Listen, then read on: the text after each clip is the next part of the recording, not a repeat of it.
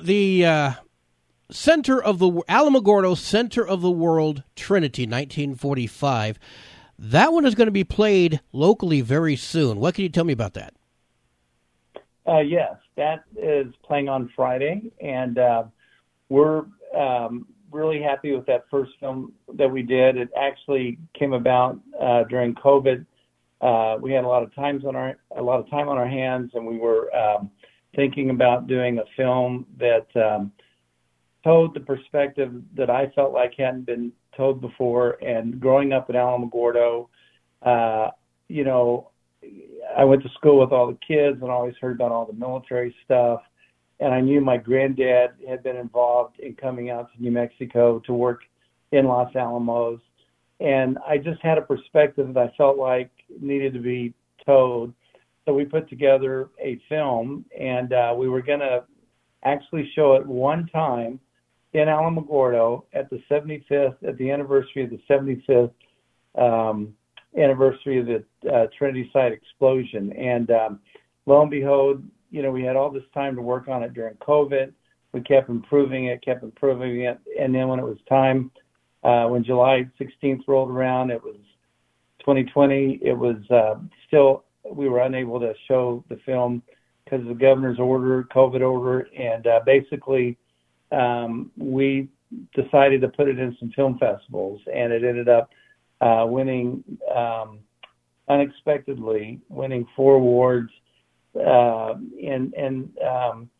We were really happy about that. That got us a little momentum, and the film, that one film has gone around. It's been shown in Albuquerque, Las Vegas, Nevada. In fact, right now, you can watch the film every 30 minutes at the National Atomic Museum. I gave them permission to rotate that film. So there's been, tens of thousands of people that have watched the film through that venue, because they get a lot of people that go through there. And of course, we've showed it all over New Mexico. And it's it's a great film that talks about Alamogordo's role in the first test of the nuclear explosion. How did they pick Alamogordo, and why did they pick a site that was near Alamogordo, and what kind of influence did Alamogordo have, both in being geographically close to the explosion, but also maybe people within the community and the influence and some of the events that happened in the last minute. And so that is what that film is about. And it's a great little film, and it is very much geared towards honoring Alamogordo's role in World War II and the contribution of working very hard and getting a solution to end a bloody war. And so that's the story on Alamogordo Center of the World, Trinity, 1945. Now, the bigger news is the upcoming film, Oppenheimer After Trinity. Yes. When's that going to be released? And actually, before you tell me when it's going to be released, I know the name, but maybe some of our listeners don't. Who was Oppenheimer? Okay, Dr. J. Robert Oppenheimer was actually a physics professor out at Berkeley at the time. He was a really brilliant scientist physicist who also had some very unique leadership qualities. And Dr. Leslie Groves, who was he was charged with putting together the Manhattan Project, which employed 75,000 people across the country, multiple bases and areas of research and development. He wanted someone that would not only understand the technology, but could find the best and most brilliant scientists and be able to have the charisma to talk them into coming to New Mexico to work on this project. And that's who J. Robert Oppenheimer is. Okay, so when is the film going to be released? Okay, so our film has already been released to some film festivals for them, not for their public viewing, but for their, film team that decides on awards and that kind of thing. We wanted to do that early so we could get some momentum for the film. The first public showing is going to be in Los Alamos, and it's going to be this Saturday at 7 p.m. With another show Sunday at 3 p.m. And that'll be the very first time that we show the film to the public, of which we plan on having dates in Alamogordo, Las Cruces, Albuquerque, and we're already working on several other dates to show that particular film. You'll have to keep me in the loop on that so we can pass that information along. Now, I'm hearing... Well, and I'll go ahead and give you a heads up. We will be in Alamogordo one night only, and it's going to be May the 19th, 2023, and we're going to have the show at 7 p.m., and we're going to show the film at the Flickinger Center there on New York Avenue at 7 p.m. on May the 19th. And I'll be there for a little bit of an introductory, and then we'll do question and answers after the film. And I'll stick around as long as anybody is there and wants to ask questions. And we're real excited to have the film in Alamogordo, because the thing about the second film is we once again tell the story before, during, and after the bomb test. And there's a lot of footage that we were able to find some additional things of interest after our first film that we're making sure we get in the second film, because we want to kind of cover all those loose ends. And the whole process is to kind of tell a story. And that story is, it begins with the selection of, the Alamogordo Army Air Base and the Trinity site test through the Manhattan Project. The explosion happens right at that moment. There's a lot of different components that are happening around the world. World War II's ending, Japanese is intensifying, and there's a lot of things right here in New Mexico that people were making decisions for. The scientists up in Los Alamos are thinking about, the first time use of wartime for, dropping the bomb. But at the same time, just, Germany has fell, and we're sending in a special team of people to go in and capture German technology. And essentially the first report comes back to the president right about the same time as the Trinity site explosion. And so Truman is faced with, a lot of different things that are going down.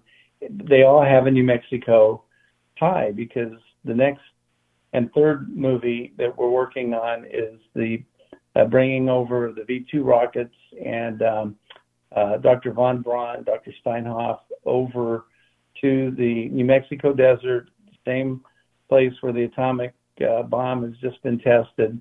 And so that trilogy continues and goes really until 1950. So we kind of cover the years between 1945 and 1950 with these three films. And the viewer that has lived in New Mexico and appreciates the military history that we have will love all three of these films. Okay. Now, earlier you mentioned the word perspective, and so I'm going to ask some questions from a different perspective. And I just want to preface by saying, I mean no disrespect to anyone that assisted in this project, including your grandfather, sir. But yeah. I do have some questions that I'm going to ask. The nuclear weapons program is a very rough subject for many. I'm included in that. I, for one, believe the Trinity site is a monument to man's greatest folly. And I know I'm not the only person that said that. What could you say to someone like me that doesn't see a lot of sunshine and roses when we talk about nuclear weapons? Well, I appreciate that. And I think you would find, my films, especially the first film, is very agnostic when it comes to taking a sides. I think I measure very carefully the military need to try to end the war with a mission that was to really try to beat Hitler, who was making great gains at the time. And we had intelligence back from the folks in Berlin that they were working on nuclear fusion. So the argument that, are they going to have something before we have it? And are they going to have, this incredible power that's going to dominate the world? And we saw what kind of madman Hitler was. And of course, that all ended April 30th, 1945. So that particular endeavor, which was probably the nation's greatest endeavor for finding a technological answer to World War II, involving 75,000 people and multiple, billions of dollars in today's environment. And so they ended up kind of having this. And so that first film kind of tells that story. The second film, once again, is agnostic, and I let the documents and the history tell the story. I don't try to take a side. I don't throw it a military tent or a pro labs tent or a pro anti nuclear tent. I try to just tell the story, just tell the history. And so what happens is the scientists that are working at this very moment, they're also as divided in their course of action. On one hand, they realize they have a patriotic duty and they're trying to figure out something that is important for the war. On the other hand, and I don't want to spoiler alert the second film, but they're signing petitions and asking Oppenheimer to deliver it to the president, saying, we don't want to work on any more bombs, not just the super bomb, but any bomb. We are against this use of our brain power to do this. And so the second film is going to talk about that conflict, and it's a very deep and personal conflict, and it's not just from a military point of view. It really is from the scientist point of view that we're working day in, day out on this particular technology. And so I think after you watch my second film, you'll see that I think we very carefully tell that story. And of course, the third film is about the V2 rockets and bringing over von Braun. And there was really only one purpose in bringing that rocket technology over is, we were committed to try to take the two biggest marvels of World War II, which was, the nuclear bomb, and the second was technology that the Germans had developed regarding transatlantic vehicles, rockets that could go from one continent to the other. Even though they had just perfected the V2, they were working on the V9. And so, once again, I don't want to spoil the storyline of the second film, or the third film, but the bottom line is I try to tell the history and the story. And so if you walk in, you might think that I'm trying to give you a certain push or tint one way or the other. And I think I can have people with all perspectives sit down and watch all three films and compliment the fact that I've tried to be very careful in just talking about the historic nature. And if I can, I felt like this historic perspective was getting ready to fall off the table, and it needed to be told. The film footage that's available and the perspective of a lot of the people that I have as eyewitnesses and that I've interviewed on the film, they're in their 80s, and I just wanted to try to capture this story and preserve the history before it fell off the table. And I did not have any agenda, and I made myself, I fought myself constantly not trying to sway the audience one way or the other but just tell the story. And so that's what I've tried to do. So to answer your question, I think you're going to enjoy my film as much as anyone. There's no preconceived agenda. There's no preconceived push or story or narrative. I'm just trying to tell the history. I can respect that because, and you know this, defenders of the program take the stance of the ends justify the means, and that is a very bad way of looking at this, but it sounds like you took sadly, a unique perspective from it, and I like that, so I will look forward to seeing that.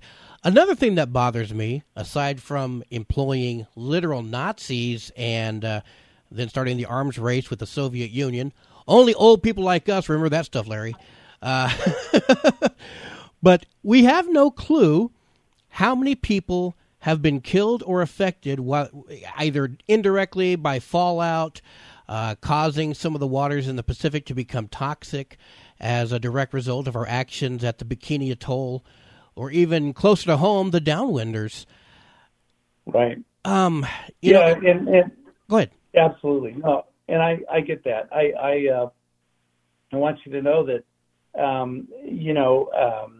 I think just about every person that worked in the atomic projects, whether it was Trinity Site and maybe not everyone in Los Alamos that might have not gone down to the test site, but certainly in Nevada, I started showing Alamogordo Center of the World, and I have to tell you, they loved the movie. They wanted to know more about Alamogordo and how this all started, and we have shown the film up there several times, and to retired nuclear workers that gave their career, and they were the ones that took the bomb over after it left New Mexico, and they started testing it out in the Nevada desert.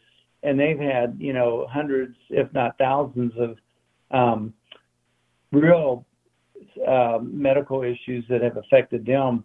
And they've gotten very proactive about getting themselves covered and getting the government to take responsibility. And I spoke with one of the U.S. congressmen from Las Vegas who happened to be at one of our events and said, help us in New Mexico, because we still have people that haven't been acknowledged and they haven't had their voice heard, and there's constantly a bill that takes care of the folks in Nevada and other folks around other nuclear facilities. But right at the source of where it all started, we haven't had our day in court. And so I've been very proactive in trying to carry that message and build some collaboration between the folks in Nevada and the folks in New Mexico, because I truly believe that the government needs to step up and take care of anyone that was affected, by this action. Larry, if you were in the room with me, I would shake your hand right now, brother. Oh, thank you. Well, and just, by the way, I've done a lot of research, probably all three projects, about 2,000 hours or more. And I've come across documents that I've never seen before, having to do with the, some of the handwritten notes that were done the day of the explosion. And I have called Mrs. Cordova a couple of times and said, my files are available to you, and anything that I can provide you that I've researched that helps your case, I'm all for it. And my film does not, it tells a story, it tells a historic perspective. So it's as useful for them and their argument as it is for anybody that comes and watches the film. I guess what I'm trying to say is, I just want everyone to be aware of the history and take care of those families that have been displaced. I mean, there's still ranchers that haven't been compensated for the government necessarily, taking over their ranches, and there's a lot of history that needs to be told so it can get out in the light, and transparency always wins, right? And so we have a wonderful history in Alamogordo, and we ought to be proud of our heritage and our history. But these are incredible stories that really changed the course of the world, and it happened right in Alamogordo, New Mexico. I've always thought, boy, it's amazing that this is all going on right here. Absolutely. And so all I'm trying to do is to tell the story, protect the history, preserve the story, so future generations can watch the films, and then they can sit down and argue about the merits of what happened or what didn't happen. And that's all I'm trying to do. All right, one more question for you on this. You say you've done 60,000 plus hours of research between your three films. No, 2,000. 2,000. Not 60. Yeah. I thought you heard you say 20,000 hours per film, but 2,000 hours. Yeah, no. 2,000 hours for all three films. Okay. I started in 2018 to research this, and last time I calculated it was around 2,000, but that's for all three films. Nowhere near as impressive, but okay. But in those 2,000 hours in all your research, do you think that Oppenheimer ever read about Pandora's box or the monkey's paw and the morals behind those stories? Absolutely. This second film that we're going to show on the 19th is going to blow everybody away. And let me tell you who I'm going to tell you who was surprised at the film. One of the people that I interview on this film is Charles Oppenheimer, the grandson of Dr. Oppenheimer, and he is very much about turning bombs into energy and trying to deconvert all this weapons of mass destruction to turn into instruments that could be useful for humanity, if there is such a way to try to do that with what we've already created. But he watched the entire film, and he said, I've studied my grandfather my entire life, and I saw some things, I heard some things that came out of my grandfather's mouth that I'd never heard before, and he was very supportive of our film. And I'm very appreciative to him as representative of the Oppenheimer family for giving me time to do an interview.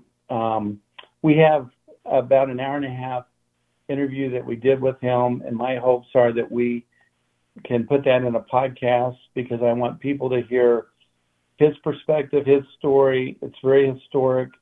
It's very profound. It will move any human being as to what him and his family have gone through. And so, I just I'm thrilled that that he was supportive of the film after watching the film.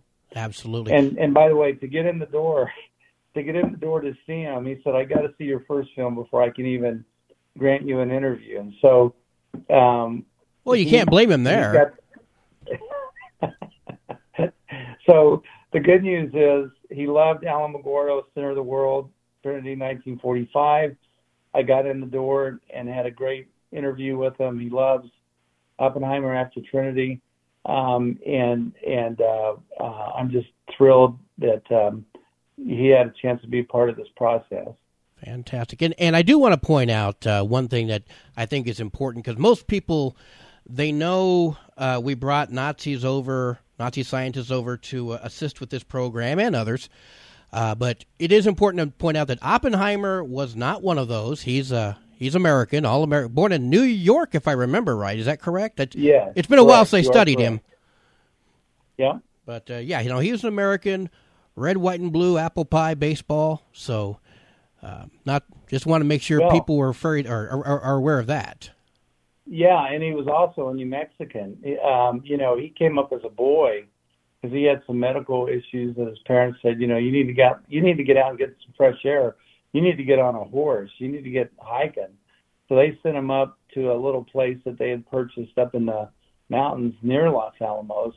And he was, hiking and riding the horse every day and learning Spanish and learning about Mexican food. And he's New Mexican, true and true. And of course, when this project came up, he's the one that pretty much was responsible for Los Alamos being where it is. And then he personally took a role in going out and finding the test site. And our movie number 1 is going to talk about the Alamogordo connection of finding that test site. And I don't want to be the spoiler, but I want folks to watch the film. But he was very involved at an early stage in his life of being a New Mexican. Fantastic. So the story of Oppenheimer coming up in the second film, and then Alamogordo is the center of the world on the first film. I do appreciate you taking the time to respond to these concerns. So tell us once again, when and where will these movies be playing, parts 1 and 2? Oh, great. Okay, so our Alamogordo Center of the World will actually be this Friday, April the 21st. I believe the film starts at 6. The doors open at 5:30, and I think the film shows at 6. And then the Oppenheimer movie, and that's at the Flickinger Center on New York Avenue. I don't have the address right in front of me, but I'm pretty sure everyone hearing this knows where it is. It's okay.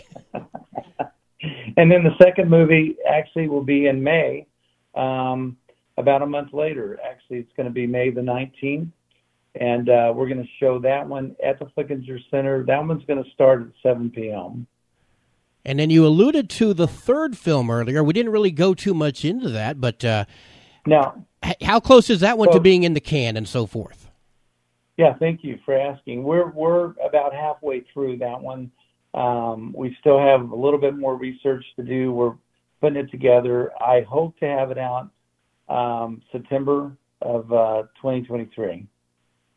Now, if you use my numbers, your research, you've got about 58,000 hours to do. Using your numbers, yeah. Yeah, What can I say? What can I say? All right, brother, we look forward to seeing your films and getting a neutral perspective, it sounds like. That sounds exciting. Just playing up the facts and letting people come up with their own conclusions. I think that's wonderful. Do you have anything to say in closing?